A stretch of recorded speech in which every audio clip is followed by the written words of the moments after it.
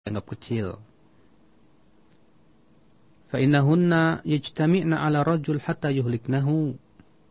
Karena dosa-dosa kecil itu, kata beliau, berkumpul pada seseorang hingga membinasakannya.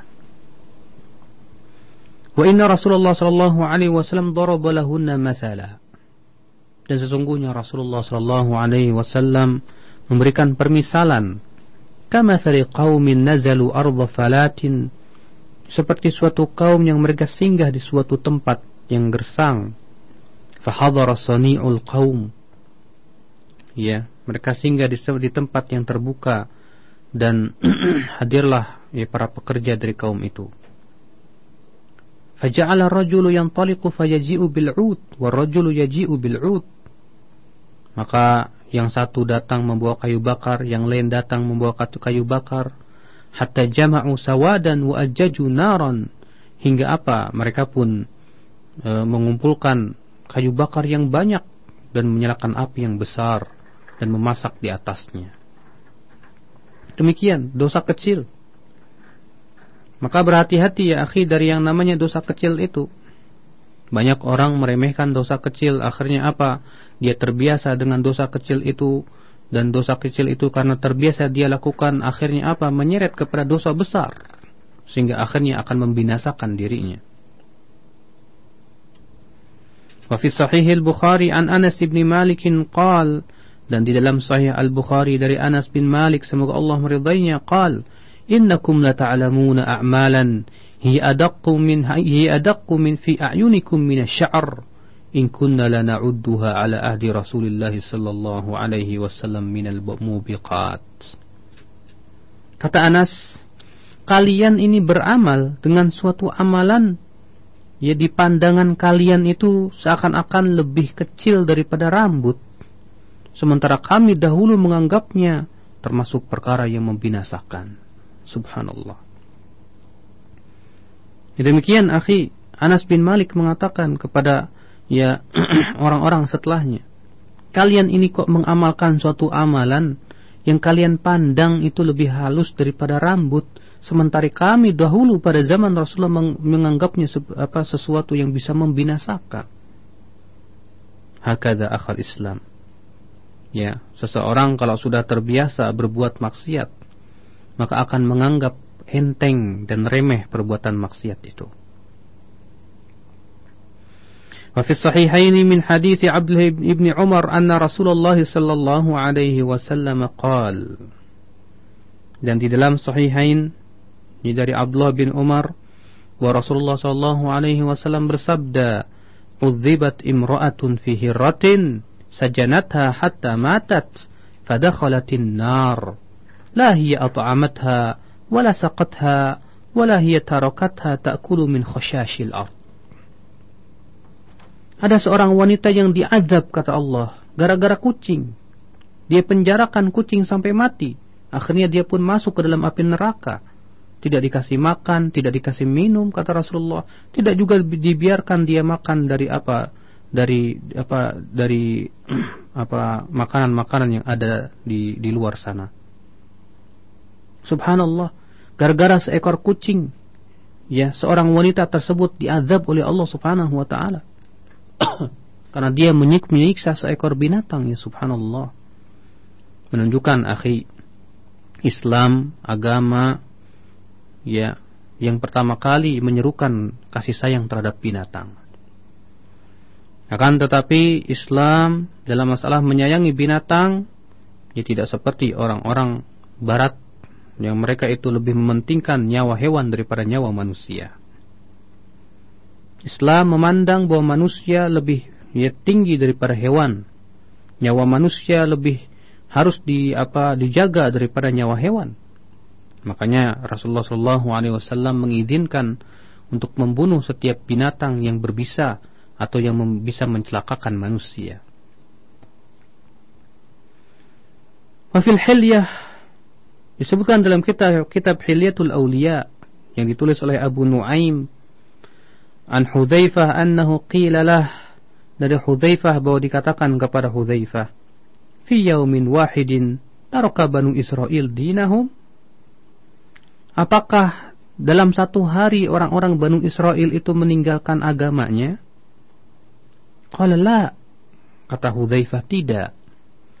Walakinnahum kanu idza umiru bi syai'in tarakuh wa idza nuhu an syai'in rakibuh hatta salakhu min dinihim kama yansalikhu ar-rajulu min qamisihi. Tidak, kata Hudzaifah.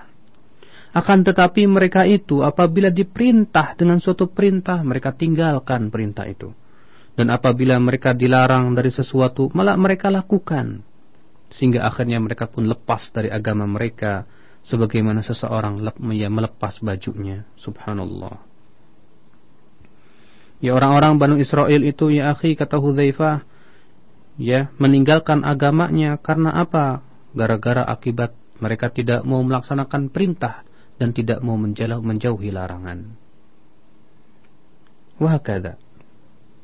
Ibnu Qayyim, ya akhi, menyebutkan mengenai bagaimana khutwat, langkah-langkah syaitan menyesatkan manusia. Kata beliau, ya, syaitan akan berusaha menyeret manusia kepada kesyirikan. Kalau ternyata akidah tauhidnya kuat, dia tahu ya ini adalah tauhid, ini syirik, Masya Allah, mempunyai ilmu tentang hal itu, diseret dia kepada bid'ah, ya, sehingga dia memandang sesuatu yang bukan agama sebagai agama.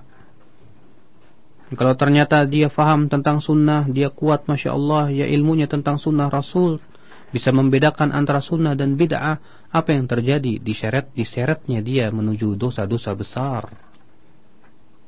Kalau ternyata ya dia masih kuat juga, Masya Allah, ya bertakwa dia kepada Allah, diseretnya dia kepada dosa-dosa kecil. Ternyata dia selalu bertaubat kepada Allah dan tidak terus-menerus melakukannya. Apa yang terjadi? Diseretnya dia kepada disibukkan dengan yang mubah-mubah, untuk meninggalkan hal-hal yang sifatnya manfaat dan taat. Kalau ternyata tidak berhasil juga, dijadikan dia itu disibukkan dengan amalan-amalan yang tidak afdal untuk meninggalkan amalan yang lebih afdal. Wahalumma. Demikian, ya. Kalau yang keenam sudah berhasil, naik yang kelima. Yang kelima sudah berhasil, naik yang keempat.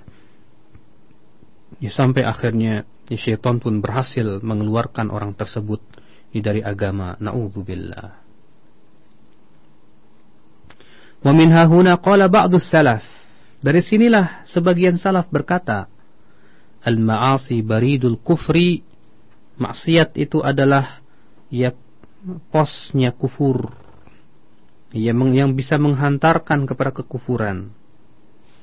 Kama annal qublah baridul jima', demikian sebagaimana mencium itu adalah mengantar kepada jima', ya bersetubuh. Wal ghina bariduz zina, demikian pula nyanyian itu adalah mengantar kepada zina. Wan nadharu baridul ishqi, dan pandangan itu mengantarkan kepada asyik, yaitu ya cinta. Ya, wal maradu baridul maut, sebagaimana sakit itu mengantarkan kepada kematian. Maka dari itulah ya akhi, ya orang yang banyak berbuat maksiat, orang yang terbiasa dia berbuat dosa-dosa besar, mudah dia jatuh kepada kekufuran. Na'udzubillah. Ya, sebagaimana kata Ibnu Qayyim, ya, nyanyian itu bisa mengantarkan kepada zina. Sebab apa? Karena nyanyian itu, terutama dengan suara-suara yang merdu dan mendayu-dayu, akan membangkitkan syahwat. Demikian pula penglihatan itu akan membangkitkan cinta. Kata orang, dari mana datangnya lintah dari sawah turun ke kali? Dari mana datangnya cinta? Dari mata turun ke hati. Wal maradu baridul maut, demikian pula sakit itu adalah ya penghantar kepada kematian. Wa fil hilyah, disebutkan pula dalam al-hilyah, hilyatul awliya, yang ditulis oleh Abu Nuaim juga. An Ibni Abbasin annahu qal, dari Ibnu Abbas ia berkata, ya sahibadz dzambi la ta'man saw'a aqibatih. Wahai pelaku dosa, kata Ibnu Abbas, Jangan kau merasa aman dari buruknya akibat dosa itu. Walamma yatba'u dzamba a'dhamu min adz-dzambi idza amiltahu qillatu hayaika mimman 'ala al-yamini wa 'ala ash-shimali wa anta 'ala adz-dzambi a'dhamu min adz-dzambi wa dhahkuka wa anta la tadri ma Allahu sani'un bika a'dhamu min adz-dzambi wa farahuka bi-dzambi idza dhafirta bihi a'dhamu min adz-dzambi wa huznuka 'ala adz-dzambi idza fataka a'dhamu min adz-dzambi wa khawfuka min ar-rih idza harrakat sitra babika wa anta 'ala adz-dzambi wa la yattaribu fu'aduka min nadharillahi ilaika a'dhamu min adz-dzambi. Kata Ibnu Abbas, wahai pelaku dosa, ya, jangan kau merasa aman dari buruknya akibat dosa. Dan tatkala ya mengikuti dosa itu adalah yang lebih besar dari dosa apabila engkau mengamalkannya. Apa itu? Yaitu sedikitnya rasa malumu dari orang-orang yang ada di sekitarmu, sementara engkau tidak peduli berbuat dosa, itu lebih besar daripada dosa. Tertawamu, sementara engkau tidak tahu apa yang Allah akan lakukan padamu. Ya, ketika engkau berbuat dosa, engkau tertawa, itu lebih besar daripada dosa. Kegembiraanmu ketika berbuat dosa, ketika engkau berhasil melakukan dosa, itu lebih besar daripada dosa. Kesedihanmu ketika engkau tidak berhasil melakukan dosa, itu lebih besar daripada dosa. Rasa takutmu dari angin, ya ketika ia hendak menggerakkan penutup pintumu, sementara engkau di atas dosa, maka pada waktu itu hati tak akan bergetar, ya dari melihat Allah ya kepada engkau, maka pada waktu itu dosa itu lebih besar daripada dosa. Subhanallah. Waihak, hal tadri ma kana dzambu Ayyub? Ya celaka kau. Tahukah kamu apa dosanya Nabi Ayyub? Fabtalahu Allahu bil bala'i fi jasadihi wa dhahabi malihi, sehingga Allah berikan ujian padanya dengan ujian penyakit di tubuhnya dan ya habis hartanya. Istaghatha bihi miskinun ala zalimin yadra'uhu anhu falam yu'inhu wa lam yanha adh-dhalim an zulmihi fabtalahu Allah. Ya tahukah engkau dosa apa yang dilakukan oleh Nabi Ayyub? Waktu itu ada seorang miskin yang minta bantuan kepada Ayyub, ya dari orang-orang yang menzaliminya, supaya Nabi Ayyub bisa mencegahnya, tapi ternyata dia tidak membantunya dan tidak pula mencegah orang yang menzaliminya itu. Maka Allah Subhanahu wa taala pun uji dia. Ya Nabi Ayyub diberikan penyakit selama 16 tahun atau 18 tahun. Subhanallah. Akhal Islam, ya Ibnu Abbas, Masya Allah, di sini memberikan nasihat. Ya kata beliau, wahai pelaku dosa, jangan kau merasa aman dari akibat ya buruk dosa itu. Hal ini sebagaimana Allah Subhanahu wa taala berfirman, afa amina ahlul qura an ya'tiyahum ba'suna bayatan wa hum naimun. Awa amina ahlul qura an ya'tiyahum ba'suna duhan wa hum yal'abun. Afa aminu makrallah fala ya'manu makrallahi illa alqaumul kafirun. Allah mengatakan, apakah penduduk suatu desa itu merasa aman ya untuk didatangi kepada mereka, afa amina ahlul qura ayatiyahum ba'suna, untuk mendatangi mereka azab kami sementara mereka sedang tidur di waktu malam? Ataukah mereka merasa aman untuk didatangi oleh azab kami sementara mereka bermain di waktu siang, di waktu duha? Ataukah mereka merasa aman dari makar Allah? Tidak ada orang yang merasa aman dari makar Allah kecuali orang-orang yang kafir, kata Allah Subhanahu wa taala. Maka jangan ya akhi kita merasa aman, kita takut Allah ketika kita berbuat dosa kepada Allah, akhirnya Allah wafatkan kita di atas dosa itu, sehingga akhirnya Allah berikan kepada kita su'ul khatimah. Na'udzubillah. Ya kemudian Ibnu Abbas berkata, ada perkara-perkara yang mengikuti dosa itu lebih besar dari dosa itu sendiri apabila engkau mengamalkannya. Apa itu? Yang pertama adalah kata Ibnu Abbas, sedikitnya rasa malumu dari orang-orang yang ada di sekitarmu. Engkau tidak peduli ya kepada orang-orang, kau pun lakukan dosa, ya tidak malu kepada mereka. Maka ketidakmaluanmu itu adalah lebih besar daripada dosa, kata Ibnu Abbas. Engkau tertawa ketika melakukan dosa, padahal kau tidak tahu apa yang Allah akan lakukan pada dirimu, itu lebih besar daripada dosa.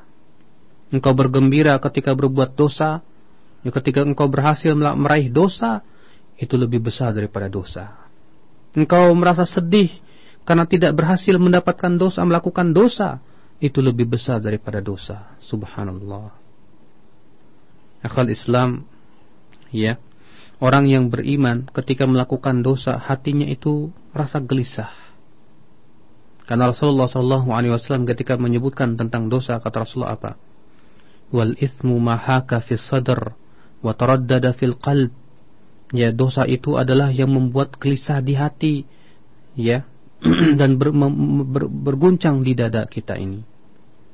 Orang yang hatinya masih sehat, dia akan merasakan sakitnya maksiat. Seperti antum kalau misalnya badannya sehat, ya akhi, ya kemudian terkena sedikit flu, maka apa yang terjadi? Pasti akan merasa pusing begitu. Demikian pula hati yang sehat ketika ditimpa sedikit maksiat, dia tidak akan tenang hidupnya. Berbeda dengan orang yang hatinya telah mati. Kata seorang penyair, ma li jurhin li mayyitin ilamu. Ya, mayat itu tidak pernah merasa sakit ketika ditusuk-tusuk. Ya, antum kalau nusuk-nusuk mayat, dia tidak akan mengaduh, dia tidak akan merasa sakit. Demikian pula hati yang telah mati, dia tidak lagi merasakan sakitnya maksiat. وقال الإمام أحمد حدثنا الوليد قال سمعت الأوزاعي يقول سمعت بلال بن سعد يقول لا تنظر إلى صغر المعصية ولكن انظر من عصيت.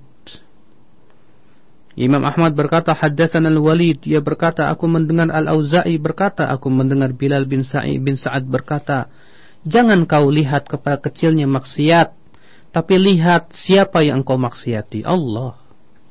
Ya. Jangan kau lihat ini cuma maksiat kecil kok. Tapi lihatlah siapa yang kau maksiati, Allah Subhanahu wa taala. Kalau Allah mau, Allah akan tutup hatimu sehingga engkau tidak lagi bisa melihat kebenaran. Na'udzubillah. Wa qala al-Fudail bin Iyad berkata Fudail bin Iyad, biqadri ma yasghuru adh-dhanbu 'indaka ya'dhumu 'inda Allah, wa biqadri ma ya'dhumu 'indaka yasghuru 'inda Allah. Ya, dosa itu sesuai dengan pandanganmu, kata Fudail bin Iyad. Kalau menurut pandanganmu itu kecil, maka di sisi Allah menjadi besar. Kalau menurut pandanganmu itu menjadi besar, maka di sisi Allah Subhanahu wa taala menjadi kecil insyaallah. Ya, sebab orang kalau sudah merasa menganggap kecil, menganggap remeh suatu dosa, dia tak akan bermaksiat dan terus-menerus melakukannya. Akhirnya apa? Ya, lama-kelamaan bertumpuk dan menjadi besar.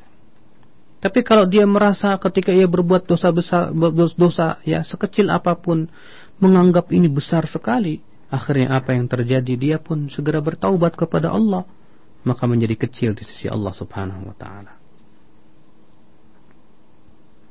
Ikhwatal Islam, dalam Musnad Imam Ahmad dan Jami'ut Tirmidzi, dan dikeluarkan pula oleh Imam Ibnu Majah dan Hakim Nasa'i dengan sanad yang hasan, kata Syekh Ali, dari hadis Abu Salih dari Abu Hurairah, ia berkata Rasulullah sallallahu alaihi wasallam bersabda, innal mu'min idza aznaba dhanban nukitat fi qalbihi nuktatun sauda wa idza taba wa naza'a wastaghfara suqila qalbuhu wa in zadat hatta ta'luwa qalbah fadhalika ar-ran alladhi dhakara Allah azza wa jalla kalla bal rana ala qulubihim ma kanu yaksibun.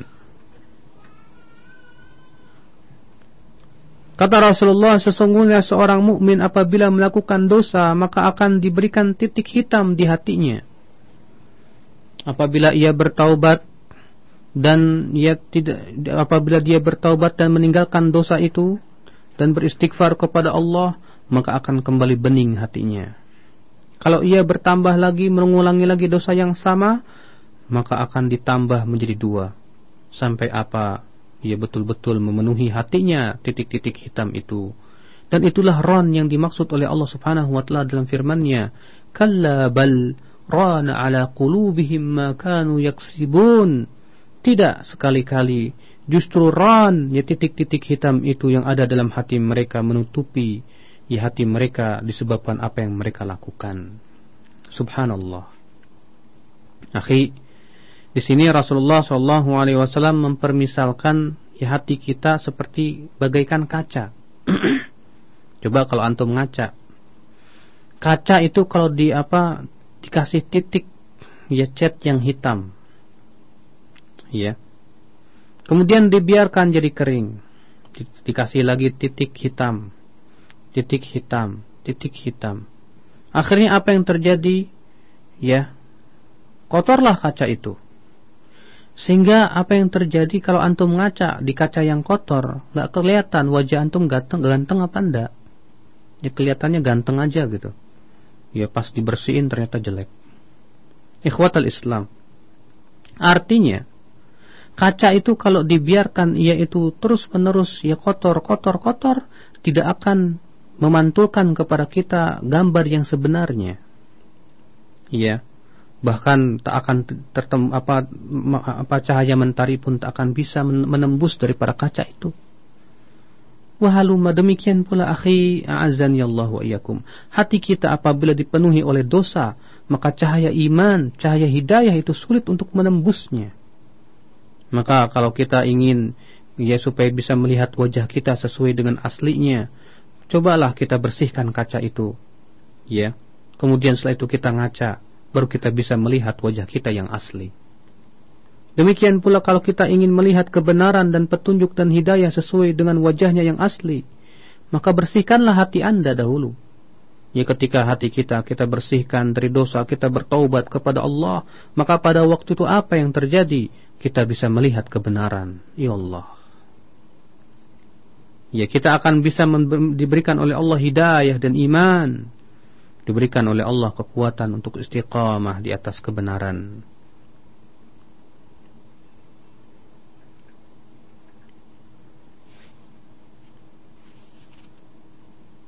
وقال الإمام أحمد حدثنا يعقوب حدثنا أبي عن صالح عن ابن شهاب حدثني عبيد الله بن عبد الله بن عتبة عن عبد الله بن مسعود أن رسول الله صلى الله عليه وسلم قال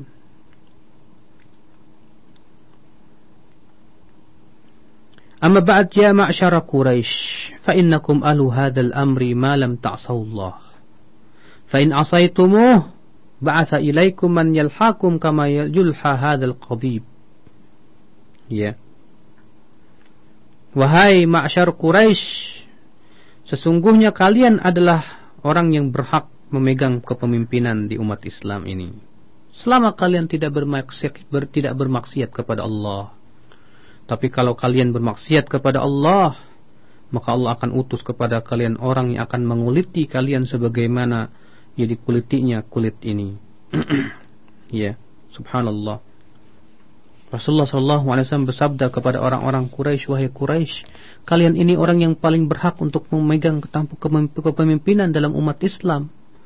Tapi itu juga kalau kalian selama tidak bermaksiat kepada Allah. Tapi kalau kalian bermaksiat kepada Allah, kata Rasulullah, maka Allah akan utus orang yang akan yang akan membinasakan kalian. Subhanallah. Ikhwatal Islam, perhatikanlah ya bagaimana akibat daripada dosa dan maksiat itu.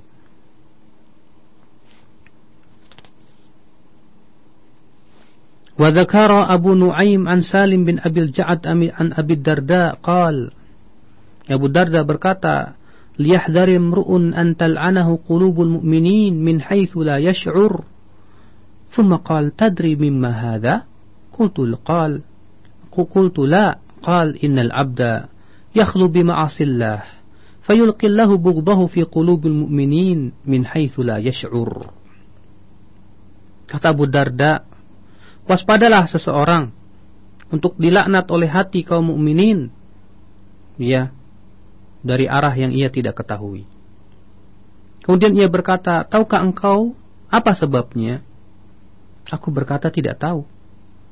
Abu Darda berkata, seorang hamba apabila bersendirian melakukan maksiat kepada Allah, maka Allah menjadikan hati kaum mukmin itu benci kepadanya dan dia tidak merasa. Subhanallah, ikhwatal Islam. Ya. Orang-orang yang berbuat maksiat walaupun dia sendirian misalnya, ya dia tidak ada yang mengetahui, akan tetapi karena Allah murka. Sedangkan disebutkan dalam hadis, ya apabila Allah mencintai seseorang, maka Allah mengabarkan kepada malaikat Jibril. Kemudian malaikat Jibril pun mengumumkan bahwa Allah mencintai si fulan, maka cintailah ia. Ya. Apabila Allah membenci, demikian pula. Maka ikhwatul Islam, ya janganlah kita ini ya merasa aman dari makar Allah ketika kita melakukan dosa walaupun ya sembunyi-sembunyi. Wa dzakara Abdullah ibnu Ahmad fi kitab az-Zuhd li abihi an Muhammad bin Sirin. Abdullah bin Ahmad menyebutkan dalam kitab Zuhud, ya milik bapaknya dari Muhammad bin Sirin, annahu lamma raqibahu ad-dain igtamma dhalik. Faqala inni la a'rifu hadha al-gham bi dhanbin asabtuhu mundu 40 sanah. Wa ha huna nuqtatun daqiqatun yaghlithu fiha an-nas fi amri adh-dhanbi. Kata Muhammad bin Sirin, ya, tatkala ia terkena hutang atau ia dipenuhi dia mempunyai hutang, maka ia pun merasa susah dengan hutang itu. Lalu ia berkata, sungguh aku tahu, ya, kesusahan ini akibat dosa yang telah aku lakukan semenjak 40 tahun yang lalu. Masya Allah, ya akhi. Seorang mukmin itu begitu. Ya, ketika dia ditimpa kesusahan, dia ditimpa kesulitan, yang dia pikirkan, apa ya dosa saya? Barangkali saya berbuat dosa kepada Allah Subhanahu wa taala sehingga akhirnya saya diberikan kesusahan seperti ini. Ya, tidak seperti orang-orang yang munafikin atau orang-orang yang hatinya ya kurang dari keimanan. Ketika diberikan kesulitan, kesusahan, apa dia berkata? Allah tidak adil kepada saya, katanya. Ya, ketika ia diberikan oleh Allah Subhanahu wa taala kesempitan rezeki misalnya, dia berkata apa? Ya Allah Subhanahu wa taala, katanya, menzalimi diri saya. Subhanallah. Berbeda dengan orang yang beriman. Ketika ia ditimpa kesusahan, kesulitan, ia berpikir, dia segera bertaubat kepada Allah, apa dosa saya? Ya Allah, ampuni dosa saya. Ini semua akibat dosa saya. Ya, terkadang ya akhi, Allah berikan balasan dosa itu setelah beberapa tahun. Ya, setelah ia melakukan dosa itu, na'udzubillah. Kata Ibnu Qayyim, wa huna nuqtatun daqiqah. Di sini ada sebuah faidah yang sangat ya halus sekali. Ya, banyak orang salah dalam masalah dosa ini. Wa hiya annahum la yarawna ta'thirahu fil hal. Mereka menganggap ya bahwa dosa itu tidak akan berpengaruh pada waktu itu juga. Wa qad yata'akhkhar ta'thiru fayunsa. Fayadhunnul 'abdu annahu la yughabbar ba'da dzalik. Padahal dosa itu terkadang pengaruhnya ya setelah itu kemudian dilupakan. Sehingga si hamba itu menyangka ya bahwa ia tidak akan dibalas dengan seperti itu. Ingat akhi, ya. Terkadang Allah Subhanahu wa taala membalas dosa itu setelah beberapa tahun. Ya, mungkin dengan diberikan kesusahan, kesulitan dan yang lainnya akibat daripada dosa yang dia lakukan itu. Idza lam yughabbar ha'itun fi wuqu'ihi falaysa lahu ba'da al-wuqu'i ghubaru. Wa subhanallah, kam ahlakat hadhihi al-baliyyatu min al-khalqi wa kam azalat min ni'matin wa kam jalabat min niqmatin. Subhanallah, berapa banyak maksiat itu yang membinasakan hamba. Berapa banyak maksiat itu menghilangkan nikmat, dan berapa banyak maksiat itu mendatangkan adab. Wa ma aktsarul muqtarrina biha minal ulama wal fudala fadlan al juhal. Berapa banyak orang-orang yang tertipu oleh maksiat dari kalangan para ulama, lebih-lebih dari orang jahil. Walam ya'lam al muqtar anna adh-dhanba yanqudu walau ba'da hinin kama yanqudu sammu wa kama yanqudul jarhu wal mundamil 'alal ghishi wad daghal. Ya, dia tidak tahu. Orang yang tertipu ini tidak tahu bahwa dosa itu kelak akan berpengaruh walaupun setelah beberapa ya waktu, sebagaimana racun itu akan berpengaruh setelah beberapa waktu. Subhanallah. Akhal Islam, segeralah kita bertaubat kepada Allah Subhanahu wa taala. Mohon ampunan agar Allah Subhanahu wa taala Allah berikan kepada kita ini ampunan dosa-dosa kita ini. Abu Darda berkata sebagaimana disebutkan oleh Imam Ahmad, "Wa'budullah ka'annakum tarawnahu." Sembahlah Allah, beribadah kepada Allah seakan-akan kalian melihat Allah. Wa'uddu anfusakum fil mauta, dan hitunglah diri kalian termasuk orang-orang yang akan mati besok, ya sebentar lagi. Wa'lamu anna qalilan yughnikum khairun min katsirin yudghikum. Ketahuilah, kata Abu Darda, ya sedikitnya harta yang menjadikan kamu kaya raya, hatimu itu kaya, itu lebih baik daripada banyaknya harta tapi malah memberikan kesesatan pada dirimu. Ya. Orang yang sedikit hartanya tapi dia merasa kaya, merasa cukup, merasa qanaah, itu lebih baik wallah daripada orang yang banyak hartanya tapi harta itu malah menyeret dia kepada kesesatan, kepada sikap congkak, ya. Wa'lamu annal birra la yabla wa annal isma la yunsa. Ketahuilah, kata Ibu Abu Darda, sesungguhnya kebajikan itu tak akan pernah punah, tak akan pernah lapuk, sedangkan dosa tak akan pernah dilupakan. Subhanallah. Ikhwatal Islam,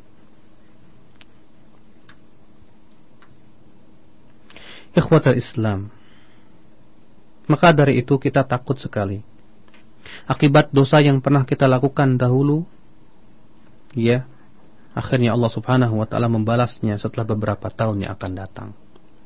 Kita mohon kepada Allah agar Allah mengampuni dosa kita ini, ya, sehingga kita diselamatkan dari maksiat. Kemudian beliau berkata, faslun al-atharul qabihah lil ma'asi. Fasal, ya, al-atharul qabihah, yaitu pengaruh-pengaruh jelek daripada maksiat. Walil ma'asi min al-atharil qabihatil madmumah wal mudhirrati bil qalbi wal badani fid dunya wal akhirah ma la ya'lamuhu illa Allah. Kata Ibnu Qayyim, maksiat itu mempunyai pengaruh yang buruk sekali dan tercela, bisa memberikan mudarat kepada hati dan badan di dunia dan di akhirat, sesuatu yang tidak ada yang mengetahuinya kecuali Allah saja. Di antara apa pengaruh buruk itu? Faminha hirmanul ilm, ia akan terhalang dari ilmu. Ia akan terhalang dari ilmu. Fa innal ilma nurun yaqdhifuhu Allahu fil qalbi, karena ilmu itu adalah cahaya yang Allah lemparkan dalam hati. Wal ma'siyatu tudfi'u dzalika nur, sedangkan maksiat itu bisa ia mematikan cahaya tersebut.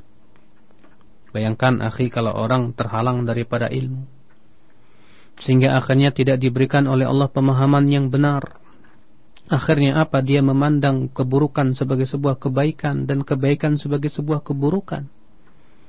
Sementara cahaya ilmu itu adalah kebutuhan kita dalam kehidupan dunia menuju kehidupan akhirat. Ilmu bagaikan lentera yang kita ini hidup di sebuah kegelapan malam.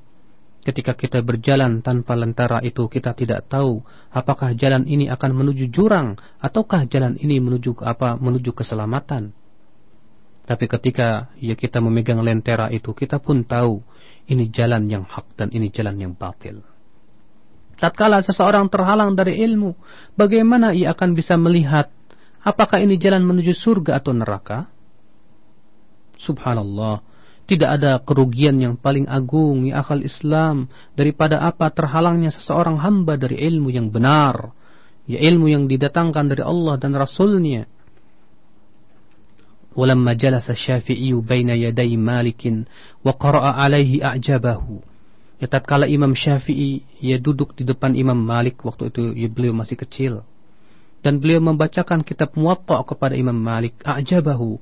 Imam Malik merasa kagum dengan Imam Syafi'i ini. Ma ra'a min wufuri fitnatihi wa tawaqqudi zakaihi wa kamali fahmihi. Ya, karena apa Imam Malik kagum kepada Imam Syafi'i, ternyata anak ini sangat cerdas sekali. Ya, dan demikian pemahamannya sangat sempurna. Maka Imam Malik berkata kepada Imam Syafi'i, Inni arallaha qad alqa ala qalbika nura. Sesungguhnya aku melihat Allah telah memberikan, sesungguhnya aku melihat bahwa Allah telah memberikan kepada hatimu itu cahaya ilmu. Fala tutfi'hu bidzulmatil ma'siyah. Maka jangan kau matikan dengan kegelapan maksiat. Subhanallah. Akhi, maka dari itulah kalau para ulama terdahulu kita lihat, subhanallah, hafalannya luar biasa. Hafalan mereka yang luar biasa itu akibat dari apa? Mereka tak pernah dan jarang sekali berbuat dosa. Sehingga Allah berikan kepada mereka kekuatan pemahaman. Akhirnya hafalannya yang luar biasa, bisa menghafal ratusan ribu hadis dengan sanad-sanadnya. Diberikan oleh Allah kefakihan yang tajam, pandangan yang sangat jeli sekali terhadap terhadap agama ini. Akan tetapi ketika dosa itu telah menyelimuti hati, maka pada waktu itu Allah tidak berikan kepada seseorang dari ilmu kecuali sedikit saja. Bayangkan Al-Imam Syafi'i rahimahullah, diberikan oleh Allah subhanahu wa ta'ala kecerdasan luar biasa. Diberikan oleh Allah hafalan yang Masya Allah. Apabila beliau hafal sesuatu, maka beliau tak akan lupa selama-lamanya. Namun suatu ketika hafalannya itu menjadi error, rusak. Akhirnya Imam Syafi'i datang kepada gurunya Al-Auza'i, kepada gurunya Waki'. Dia berkata, syakautu ila Waki'i su'a hifdhi. Syakautu ila Waki'in su'a hifdhi. فأرشدني إلى ترك المعاصي وقال اعلم بأن العلم فضل وفضل الله لا يؤتاه عاصي. Kata Asy-Syafi'i, aku mengadu kepada guruku Waki' tentang buruknya hafalanku ini, maka ia menyuruhku untuk meninggalkan maksiat. Ia berkata, ketahuilah, sesungguhnya ilmu itu adalah cahaya, dan cahaya Allah tak akan diberikan kepada orang yang berbuat maksiat kepada Allah. Pada waktu itu hanya sebatas Imam Syafi'i melihat betis seorang wanita. Ada seorang wanita yang berjalan di hadapan Imam Syafi'i, kemudian angin pun datang dan kemudian menyingkapkan betis wanita itu. Akhirnya apa yang terjadi? Hafalan Imam Syafi'i langsung berubah. Tapi kemudian hanya sebentar saja. Ikhwatal Islam, bayangkan bagaimana jadinya dengan di zaman ini? Antum naik angkot, antum naik bis, antum di jalan-jalan, apalagi kita dengan adanya televisi, melihat aurat wanita dengan gratis, subhanallah. Bukan hanya betis akhi, bahkan sekwilda dan yang lainnya, subhanallah. Akhirnya menjadikan hati kita ini tidak bisa lagi, bahkan susah untuk menghafal, bahkan kalaupun bisa menghafal cepat sekali hilangnya. Allahul musta'an wa alaihi tiklan. Hanya kepada Allah tempat kita mohon pertolongan. Kemudian pengaruh yang kedua daripada maksiat, wa minha. Kata Ibnu Qayyim, hirmanur rizq, akan terhalang dari rezeki dia. Disebutkan dalam Musnad, innal abda la yuhramu rizqa bidzambi yusibuhu. Seorang hamba itu terhalang dari rezeki karena dosa yang ia lakukan. Sebagaimana takwa itu mendatangkan rezeki akhi, sebagaimana firman Allah, wa man yattaqillaha yaj'al lahu makhraja wa yarzuqhu min haitsu la yahtasib. Barang siapa yang bertakwa kepada Allah, Allah akan berikan jalan keluar terbaik dan Allah akan berikan rezeki dari arah yang tak disangka-sangka. Fatarkut taqwa majlabatun lil faqri, maka meninggalkan ketakwaan pun akan mendatangkan kefakiran. Famastujliba rizqullah bimithli tarkil ma'asi, maka akhi, tidak ada yang bisa menarik rizki yang halal dari Allah, yang betul-betul diberkahi oleh Allah dari meninggalkan maksiat. Mungkin kalau ada orang berkata, kok banyak sih itu orang berbuat maksiat kaya raya? Bagaimana itu? Kata Rasulullah, bukankah rizki itu bisa menghalangi seorang hamba dosa itu bisa menghalangi hamba dari rizki? Tapi kok kita lihat orang-orang kafir kaya raya? Banyak orang-orang yang berbuat maksiat kepada Allah juga kaya raya. Bagaimana itu? Rasul kita telah menjawab, akhi. Adapun orang kafir, pernah suatu ketika Umar, ya, di hari ketika Rasulullah SAW meninggalkan istrinya selama 29 hari. Ya, karena akibat ulah perbuatan istrinya itu. Umar pun masuk ke kamar Rasulullah, di mana beliau tidak mendapati apa-apa di kamar itu selain apa? Ya, kasur yang terbuat dari sabut kurma, yang beliau apabila tidur di atas kasur itu maka akan membekas di punggung Rasulullah. Ya, tidak ada apa-apa di kamar Rasulullah. Demikian selain baju besinya dan setengah karung gandum untuk makannya. Ya, tidak seperti kita yang Masya Allah kamarnya mewah, dihiasi dengan berbagai macam hiasan. Maka melihat itu Umar bin Khattab menangis dan berkata, "Hai Rasulullah, tidakkah engkau melihat orang-orang Persia dan Romawi? Mereka itu orang-orang kufar, mereka tidak di atas kebenaran, tapi ternyata rizkinya melimpah ruah, wahai Rasulullah." Apa kata Rasulullah? "Ya Umar, atashukku bihadzal amr?" Apakah engkau ragu dengan agama ini? Mereka itu suatu kaum, kata Rasulullah, yang dipercepat kesenangan mereka dalam kehidupan dunia.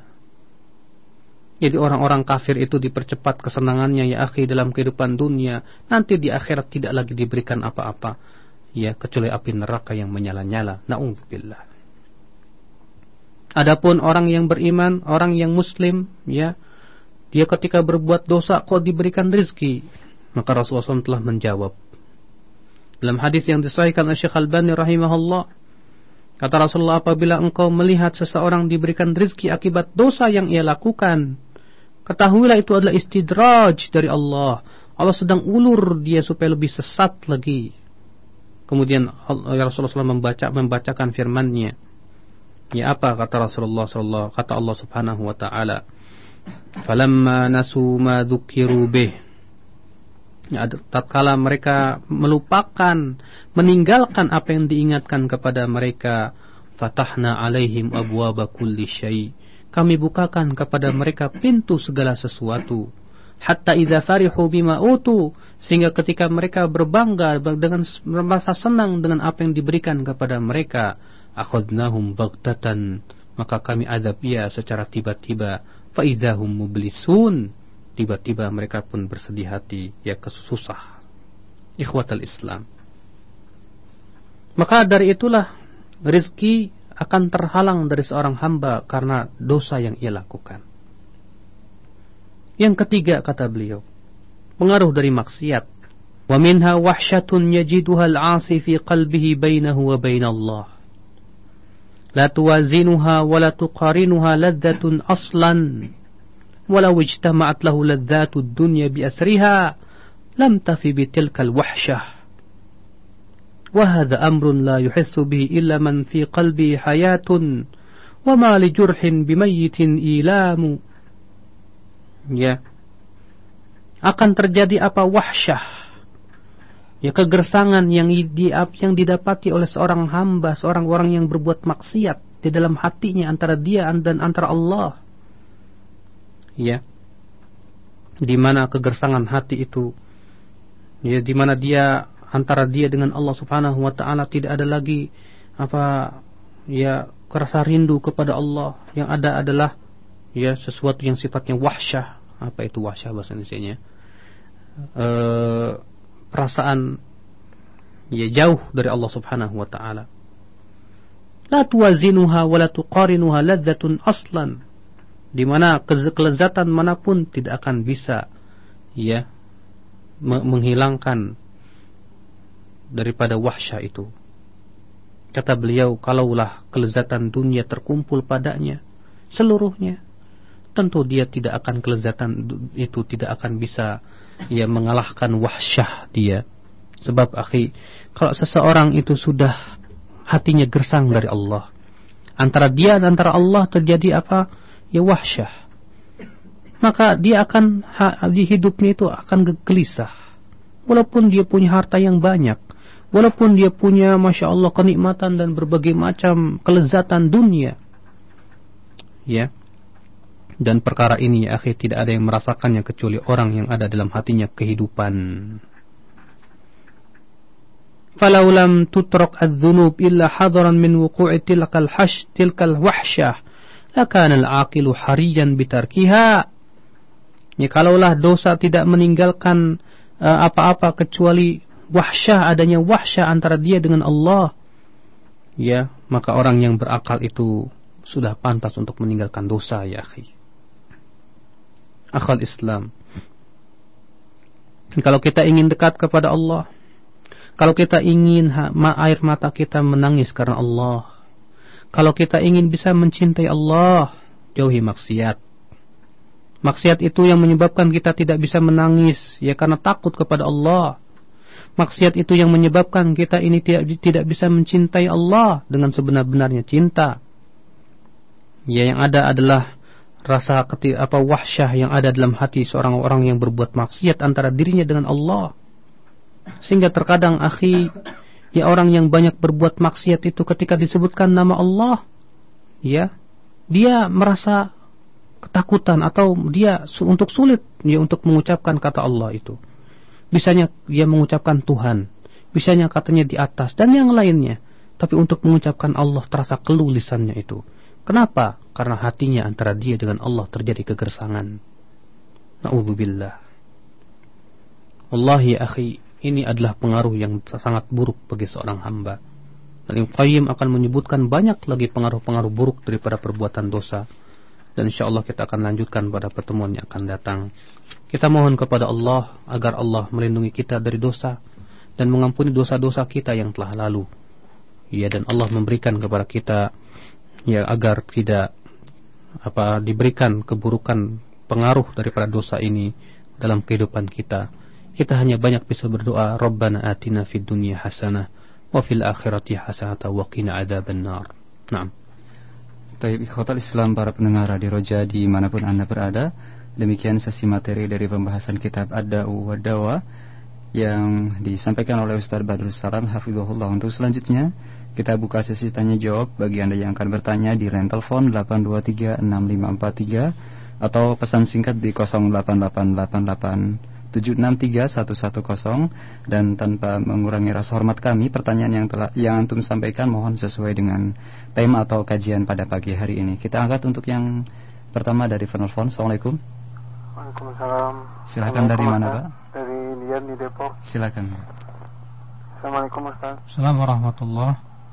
Ustaz, banyak sekarang para orang yang paham agama namun memberikan berita-berita yang menyesatkan. Apakah itu bisa disebut membuat hatinya memiliki kegersangan kepada Allah, Ustaz? Itu aja, Ustaz. Assalamualaikum. Waalaikumsalam warahmatullahi wabarakatuh. Ya akhi, ya, orang-orang yang mengerti agama tapi kok, ya, berbicara agama menyesatkan. Bagaimana itu? Banyak faktor. Faktor yang pertama adalah karena ketidakikhlasan dia dalam menuntut ilmu Allah Subhanahu wa taala.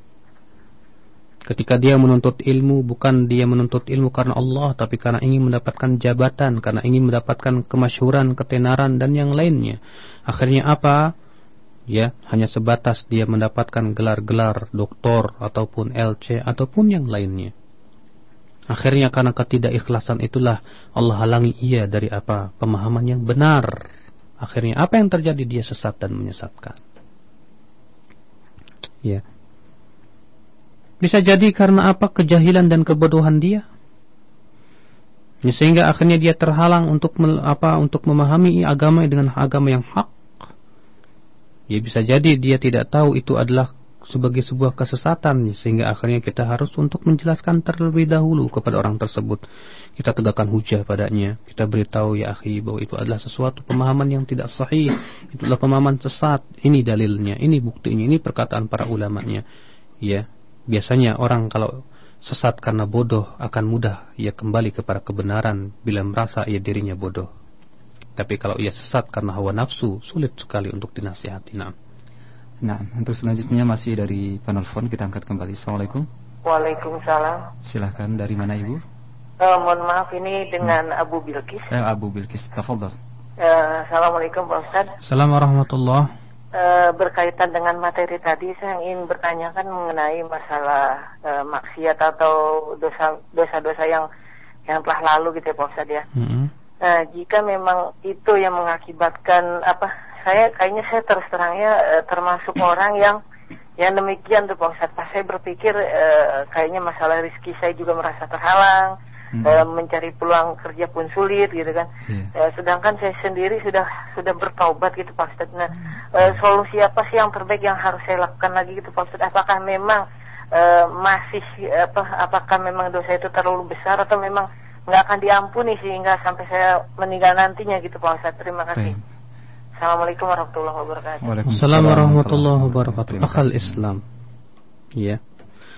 Ketika kita sudah bertaubat dan sudah sungguh-sungguh bertaubat, terkadang ada terbetik dalam hati kita, taubat kita hanya sebatas ingin mendapatkan rezeki yang banyak. Sehingga akhirnya taubat kita tidak ikhlas. Ya, saya sudah bertaubat, tapi kok rezeki saya seret terus? Iya, sebab kamu bertaubat hanya sebatas karena ingin mendapatkan rezeki yang luas, bukan? Ya, tidak mengharapkan pahala dari Allah dan ampunan darinya. Ya, sebab kalau seseorang bertaubat tidak perlu dia mengharapkan rezeki dari Allah, yang penting Allah ampuni dosa saya. Naam, apabila kita sudah bertaubat dengan sungguh-sungguh dan penuh keikhlasan, ternyata masih juga rezeki itu masih seret, mungkin bisa jadi akibat daripada dosa itu. Atau yang kedua, atau bisa jadi karena Allah ingin mengangkat derajat engkau dan Allah cinta kepada engkau.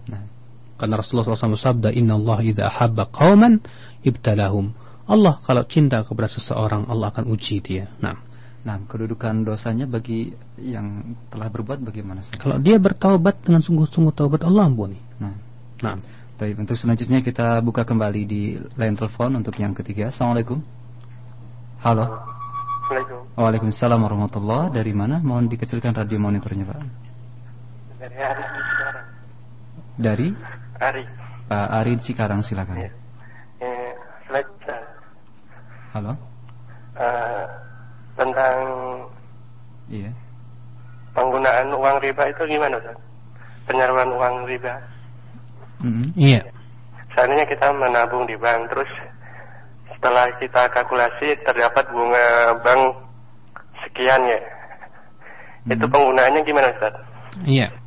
Apakah boleh disalurkan dalam pembangunan masjid atau kemana kita harus menyalurkan uang riba itu, Ustaz? Baik, cukup ya, Pak Ari. Assalamualaikum. Waalaikumsalam. Assalamualaikum warahmatullahi wabarakatuh. Ikhwatal Islam, ya, Syekh bin Baz mengatakan bahwa penyaluran bunga itu hendaklah kita gunakan dan sifatnya umum saja. Untuk pembangunan-pembangunan yang sifatnya umum, WC umum, jalan umum dan yang lainnya. Ya, itu pun untuk pembangunan masjid jangan. Karena masjid itu untuk Allah dan dibangun untuk dalam rangka ibadah kepada Allah. Maka ambil dari yang halal, jangan dari yang haram. Nah, baik, untuk selanjutnya dari seorang pendengar di Bekasi, Ustadz, bagaimanakah caranya agar kita senantiasa selalu merasa diawasi oleh Allah Ta'ala apabila kita memiliki niat untuk bermaksiat kepadanya? Wallahi akhi, merasa diawasi oleh Allah sifat yang sangat bagus sekali. Seorang hamba ketika selalu merasa diawasi oleh Allah Subhanahu wa Ta'ala, dia akan tercegah dirinya dari maksiat kepada Allah. Bagaimana supaya kita mendapatkan sifat seperti itu? Tentu yang pertama, banyak-banyak berdoa kepada Allah. Mohon kepada Allah supaya diberikan kekuatan iman. Yang kedua, kenali Allah, pelajari tentang Allah, bahwasanya Allah mengetahui semua gerak-gerik kita. Ya'lamu kha'inatal a'yuni wa ma tukhfis sudur. Ya, Allah tahu mata yang berkhianat dan Allah pun tahu apa yang tersembunyi dalam hati.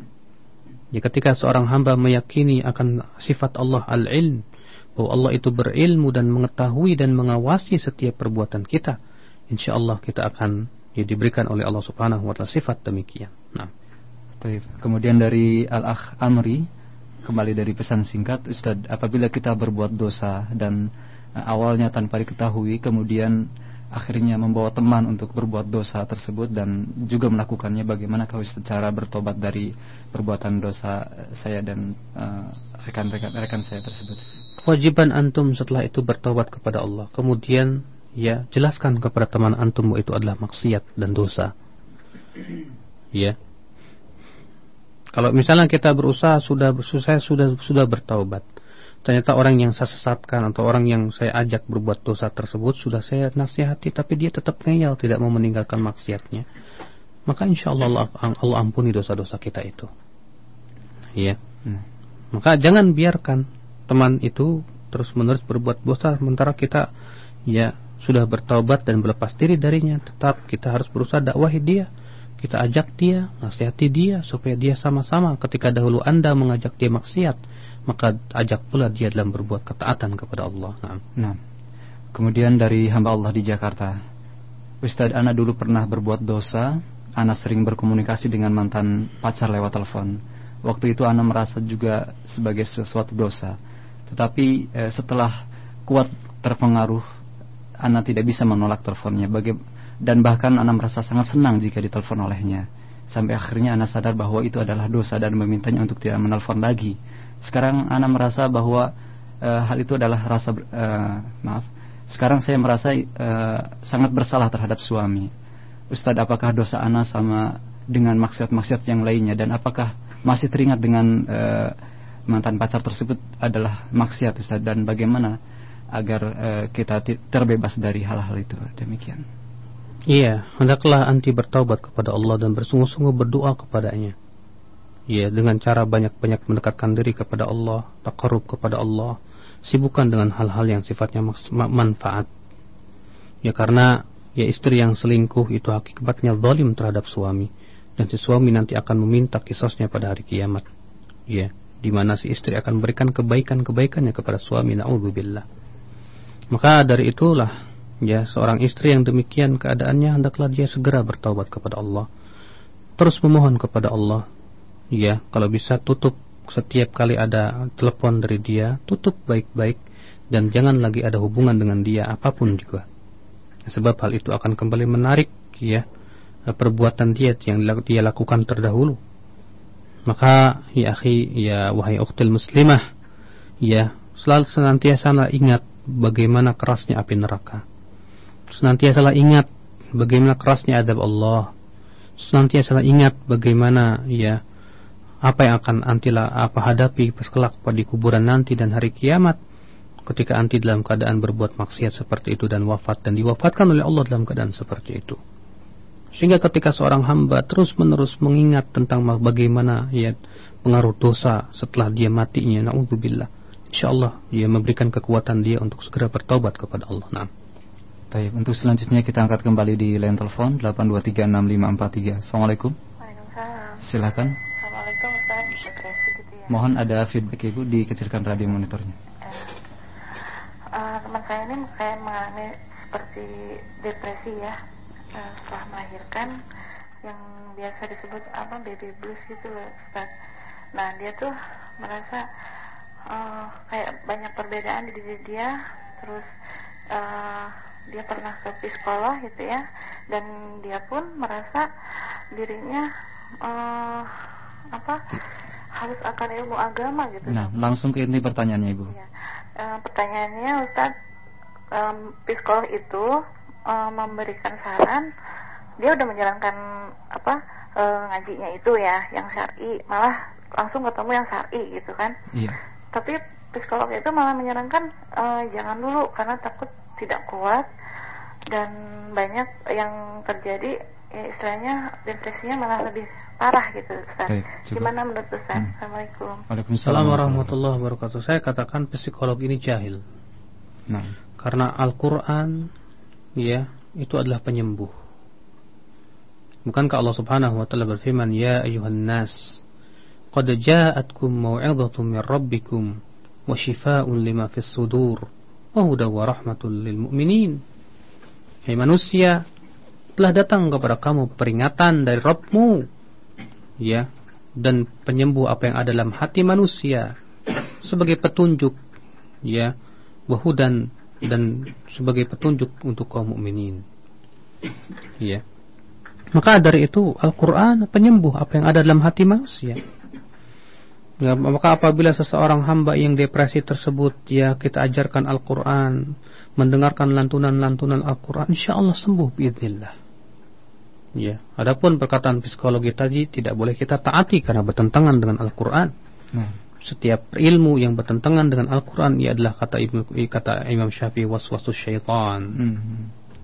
Nah, bentuk. Selanjutnya kita angkat kembali di line telepon. Assalamualaikum. Assalamualaikum Ustaz. Assalamualaikum warahmatullahi wabarakatuh. Silakan langsung ke inti pertanyaannya, Ibu. Iya.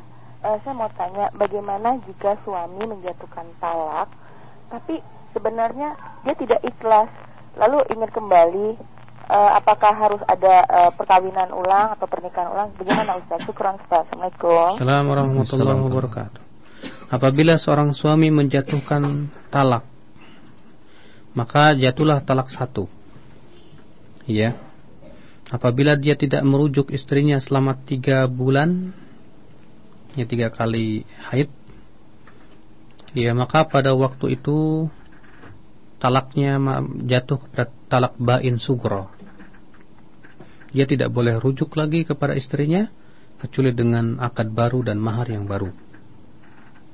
Tapi kalau dia sebelum 3 kali haid itu dia sudah rujuk kepada istrinya, ya karena itu adalah talak raj'i, talak yang sifatnya raj'i, maka dia boleh untuk rujuk, ya sebab talak 1, 2 itu boleh rujuk, ya selama belum keluar daripada iddahnya.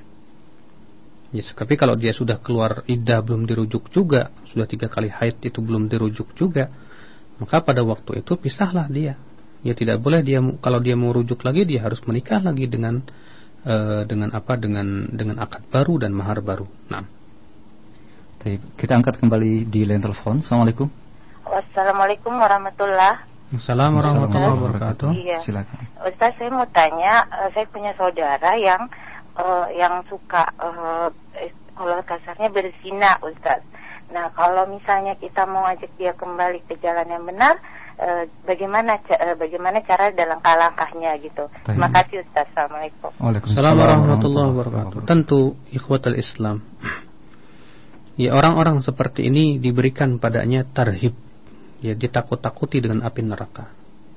Sebutkan tentang mudarat-mudarat zina, apa yang akan terjadi di dunia dan di akhirat, akan menimbulkan berbagai macam penyakit, lebih-lebih di akhirat dengan azab yang pedih, na'udzubillah. Digambarkan kepada dia tentang bagaimana kerasnya siksa kubur dan siksa neraka. Ya, ketika dia ditakut-takuti itu, insyaallah mudah-mudahan dia akan takut kepada Allah Subhanahu wa taala. Ya, kenalkan dia kepada Allah. Dia berusaha untuk mengetahui bagaimana ya kebesaran Allah Subhanahu wa taala supaya dia takut kepada Allah Subhanahu wa taala. Nah.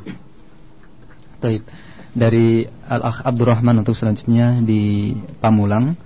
Assalamualaikum warahmatullahi wabarakatuh. Ustaz, banyak orang yang berpendapat bahwa dunia dan akhirat itu harus seimbang. Bahkan harus seimbang dalam hal ini. Bagaimana Ustaz menanggapi pernyataan seperti ini, Ustaz? Saya tidak mengerti apa yang dimaksud dengan seimbang oleh mereka. Nah. Sebab akhi, kita ini hidup di dunia, kata Allah, "Wa ma khalaqtul jinna wal insa illa liya'budun." Tidaklah aku ciptakan jin dan manusia itu kecuali untuk beribadah kepada Allah. Ya, apa yang dimaksud dengan seimbang? Apakah seimbang dalam artian ya setengah hidup kita itu untuk ibadah dan setengah lagi tidak untuk ibadah? Ya subhanallah. Ya, sesuatu yang sifatnya bukan ibadah keluar daripada rel ibadah, ima itu kesia-siaan atau itu maksiat kepada Allah Subhanahu wa taala. Ya, padahal Allah menciptakan kita tiada lain adalah untuk beribadah kepada Allah Subhanahu wa taala.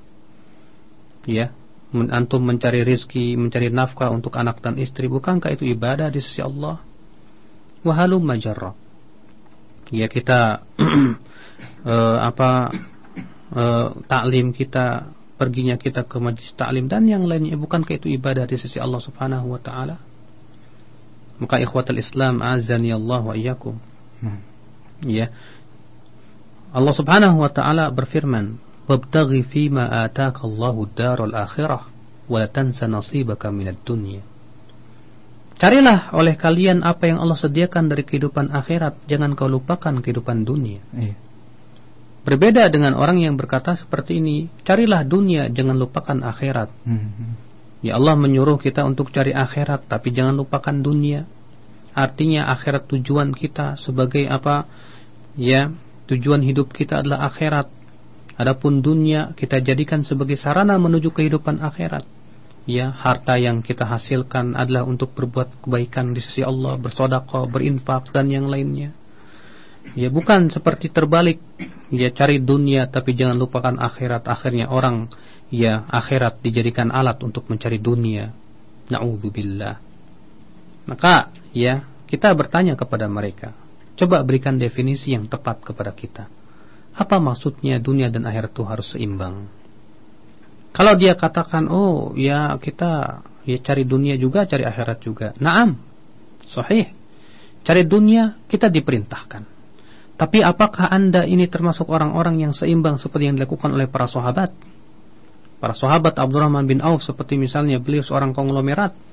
Ya, hartanya banyak tapi ibadahnya luar biasa, ilmunya sangat dalam. Ya. Sekarang subhanallah banyak orang dia kalau masalah mesin onderdil ataupun mesin onderdil mobil paham benar. Ilmu tentang mesin paham benar. Tapi ketika ditanya apa dalilnya kalau takbiratul ihram itu sejajar dengan bahu, enggak tahu. Apa dalilnya? Apa yang engkau baca ketika sujud? Enggak tahu. Apa dalilnya yang engkau turun sujud itu tangan dulu atau lutut dulu? Apa dalilnya? Enggak tahu. Apa seperti ini disebut dengan 50-50? Ya, harus seimbang. Ini enggak seimbang ya, akhi. Allahul musta'an. Baik. Untuk selanjutnya masih dari pesan singkat. Assalamualaikum warahmatullahi wabarakatuh. Ustaz, apakah ketika kita menyadari kesalahan dan kelalaian kita dengan hati yang bersih, yang kemudian rasa sakit atau rasa bersalah tersebut membawa kita kembali mengulangi perbuatan tersebut, apakah sudah ada kemunafikan di dalam hati kami? Terima kasih. Ya akhi, ya, tentu berusahalah kita bertaubat kepada Allah dengan taubat yang nasuh, memohon kepada Allah kekuatan agar kita ini ya tidak kembali lagi kepada dosa yang telah kita lakukan dahulu. Jauhilah teman-teman yang ya, jangan kita ini terpengaruh oleh bergaul dengan teman-teman yang bisa menyesatkan kita kembali. Maka kalau engkau ya kembali mengamalkan dosa yang telah lalu, segeralah kembali bertaubat kepada Allah Subhanahu wa taala. Jangan suudzon kepada Allah. Ya, segera bertaubat kepada Allah, jangan lagi melakukan perbuatan itu. Ya, adapun masalah kemunafikan yang ada dalam hati antum, ya, semoga Allah Subhanahu wa taala ya hilangkan dari antum karena itu termasuk perkara yang tidak disukai oleh Allah Subhanahu wa taala. Akan tetapi yang harus antum ketahui, ya ketika antum berbuat dosa, ya yang antum harus pikirkan bahwa dosa itu adalah akan berpengaruh jelek terhadap diri antum. Ya, adapun kalau antum pikirkan apakah nanti ini akan ada kemunafikan dalam hati antum, tidak perlu ditanya seperti itu. Ya. Yang penting bagi kita adalah kita segera berbuat apa tindakan kita ketika saya sudah berbuat maksiat seperti itu. Apa tindakan kita? Jangan bertanya apakah saya ini sudah terkena kemunafikan. Kalau misalnya ternyata ada kemunafikan, kamu terkena kemunafikan, apa yang kamu sikapi? Apakah kamu akan hanya diam, oh saya sudah jadi orang munafik, ya Allah saya jadi munafik, akhirnya putus asa dari rahmat Allah? La wallah, ini tidak boleh seperti itu. Ya, sikap kita segera kita bertaubat kepada Allah. Sikap kita segera mohon ampunan kepada Allah. Nah, baik, masih dari pesan singkat. Ustaz, saya perlu penjelasan, apakah ketika kita mempunyai kesalahan atau melakukan perbuatan dosa di masa lalu, kemudian bertaubat dan mengisi hari-hari kita dengan amal soleh, maka apakah semua rekaman perbuatan kita dari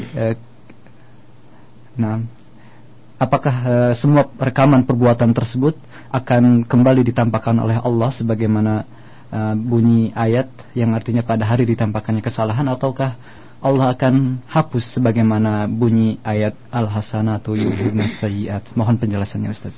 Tidak bertentangan antara ayat itu. Ya, karena seorang hamba ketika dihisab oleh Allah, ada yang dihisab dengan berat dan ada dihisab dengan hisab yang ringan. Adapun hisab yang ringan hanya sebatas ditampakkan saja dosa-dosanya itu. Ya, Allah akan berfirman kepada seorang mukmin, "Ata'rifu dzamba kadza wa kadza?" Ya, apakah engkau ingat dosa ini? Apakah engkau ingat dosa itu yang telah engkau lakukan? Diingatkan oleh Allah, sebatas ditampakkan saja. Setelah itu Allah berfirman, ya, qad satartuha laka ya fid dunya wa ana satartuha lakal yaum.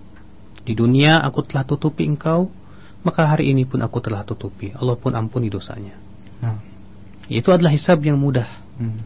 Makanya ya, orang yang akan dihisab oleh Allah dengan hisab yang mudah sebatas diperlihatkan saja dosa-dosanya itu. Kemudian setelah itu Allah ampuni dosa-dosanya. Nah, kita angkat untuk selanjutnya dari penelpon. Assalamualaikum. Waalaikumsalam warahmatullahi wabarakatuh. Iya, silakan langsung. Barakallahu fiik, Ustaz.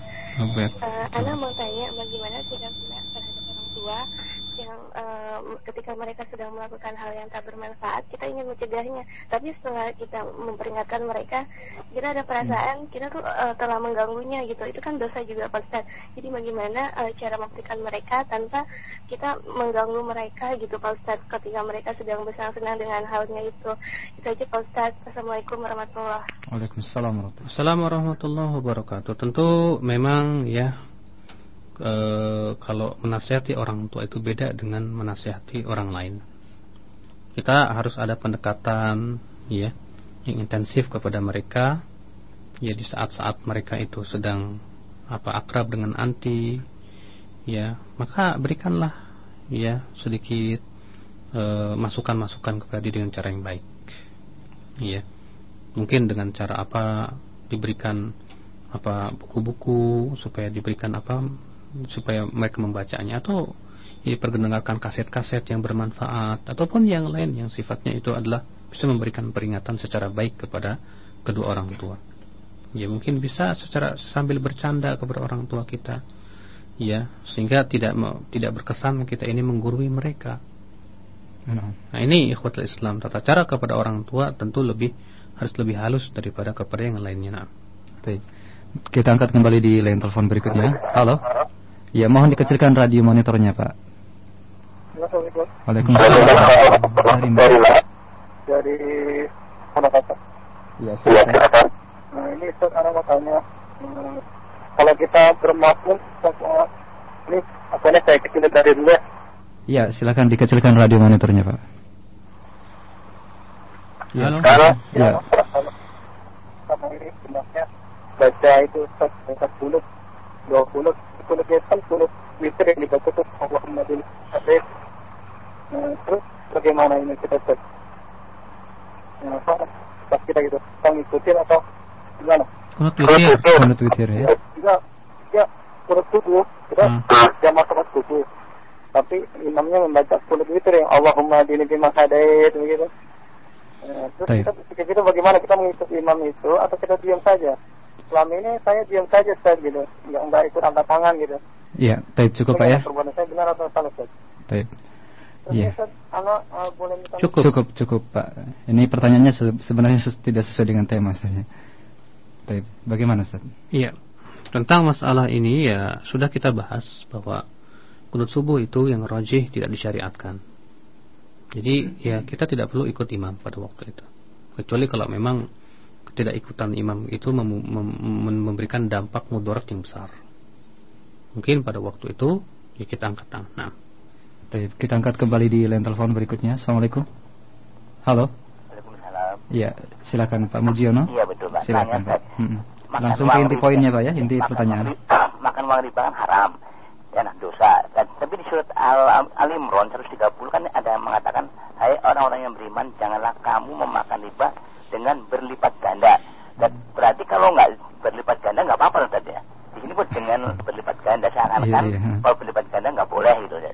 Itu aja benar keterangan saya. Assalamualaikum. Waalaikumsalam. Assalamualaikum warahmatullahi wabarakatuh. Antum harus pahami bahasa Al-Quran itu dengan bahasa Arab dan pemahaman para sahabat tabi'in dan tabi'ut tabi'in. Iya. Jangan memahami sebatas dengan artian bahasa Indonesia adhafan mudha'afah, artinya berlipat ganda. Jadi mafhumnya apa? Ya kalau nggak berlipat ganda nggak benar. Boleh-boleh saja. Iya. Kita katakan mafhum di sini tidak dipakai. Dan tidak ada satupun sahabat yang memahami seperti itu. Padahal mereka orang yang paling fasih dalam bahasa Arab, paling memahami Al-Quranul Karim. Iya.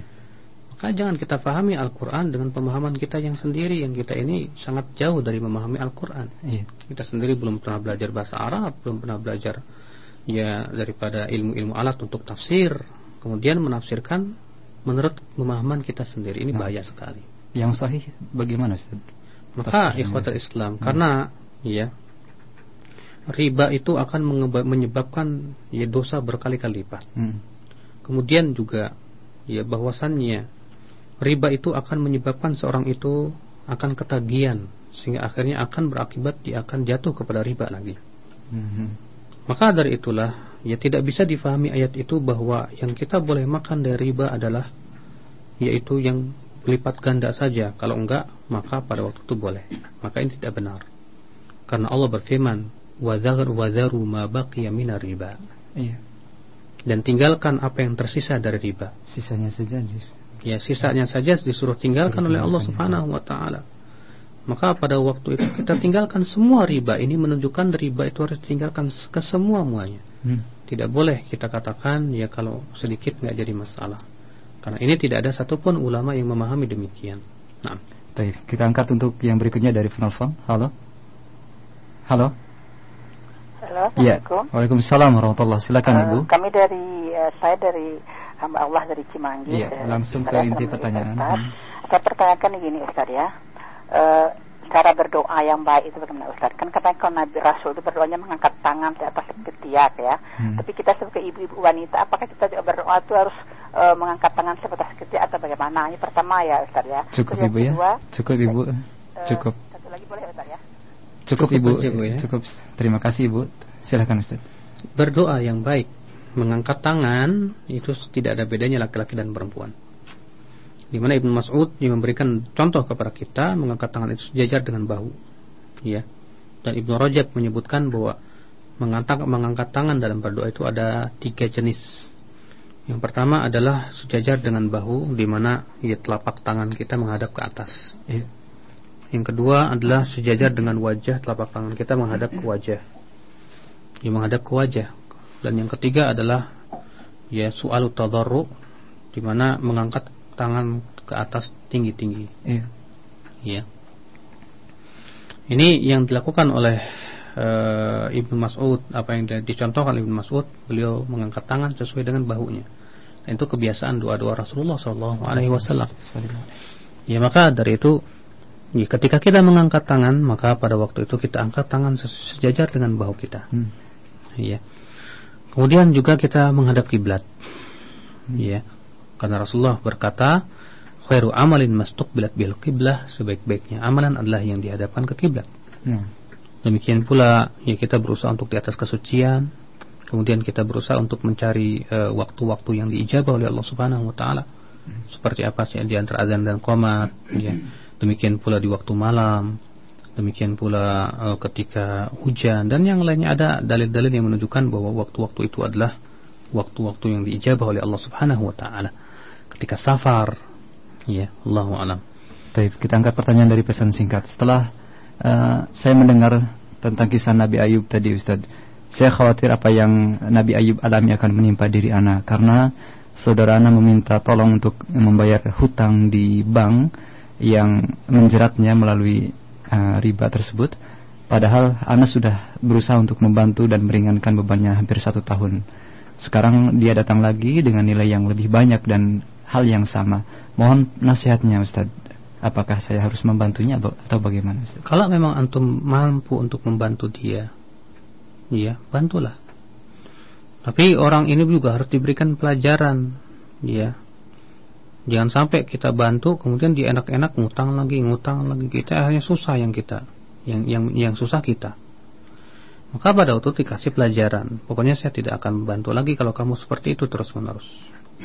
Ya, apalagi ya kalau keadaannya dia itu menganggap remeh masalah hutang. Tapi kalau memang antum tahu dia itu susah orangnya dan kita juga mampu untuk memberikan bantuan, bantulah orang. Ya, berikan kepada dia misalnya modal-modal yang baik untuk usaha dia. Nah, selanjutnya dari pesan singkat kembali Ustaz, bagaimanakah caranya menghindari maksiat pandangan Ustaz? Sedangkan masyarakat kita yang perempuannya berpakaian, banyak yang belum berpakaian secara syar'i, dan mohon penjelasannya dan nasihatnya dari Pak Rahmat di Bekasi. Memang ya akhi, sulit sekali, sangat sulit, ya. Maka dari itulah kita berusaha, ya. Allah berfirman, fattaqullaha mastata'tum.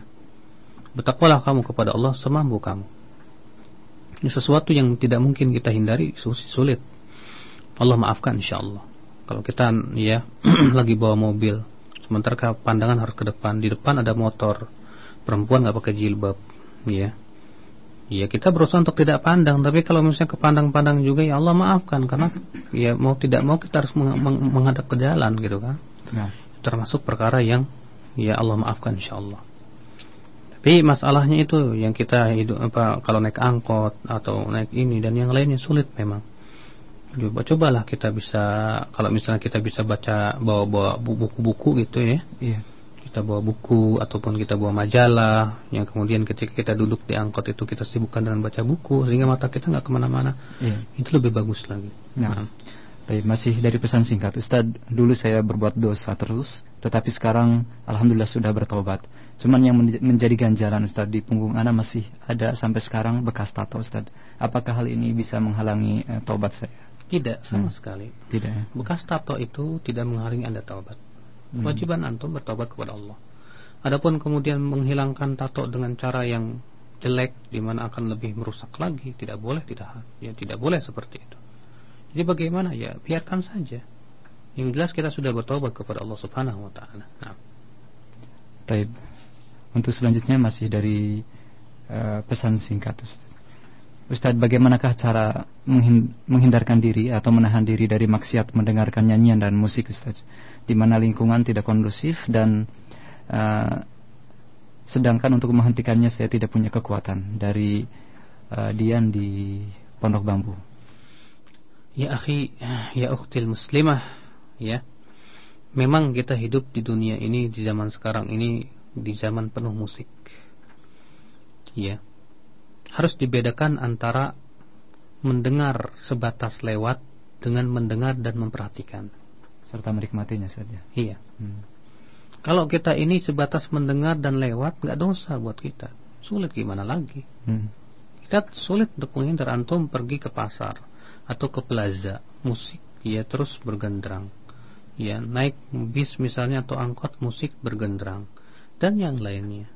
Ya kalau sebatas mendengar lewat begitu saja, kata Syekh Albani rahimahullah, yaitu bukan mendengar bukan memperhatikan, karena berbeda antara sami'a dengan istama'a, kata beliau. Kalau sebatas sama saja mendengar, ya gimana lagi?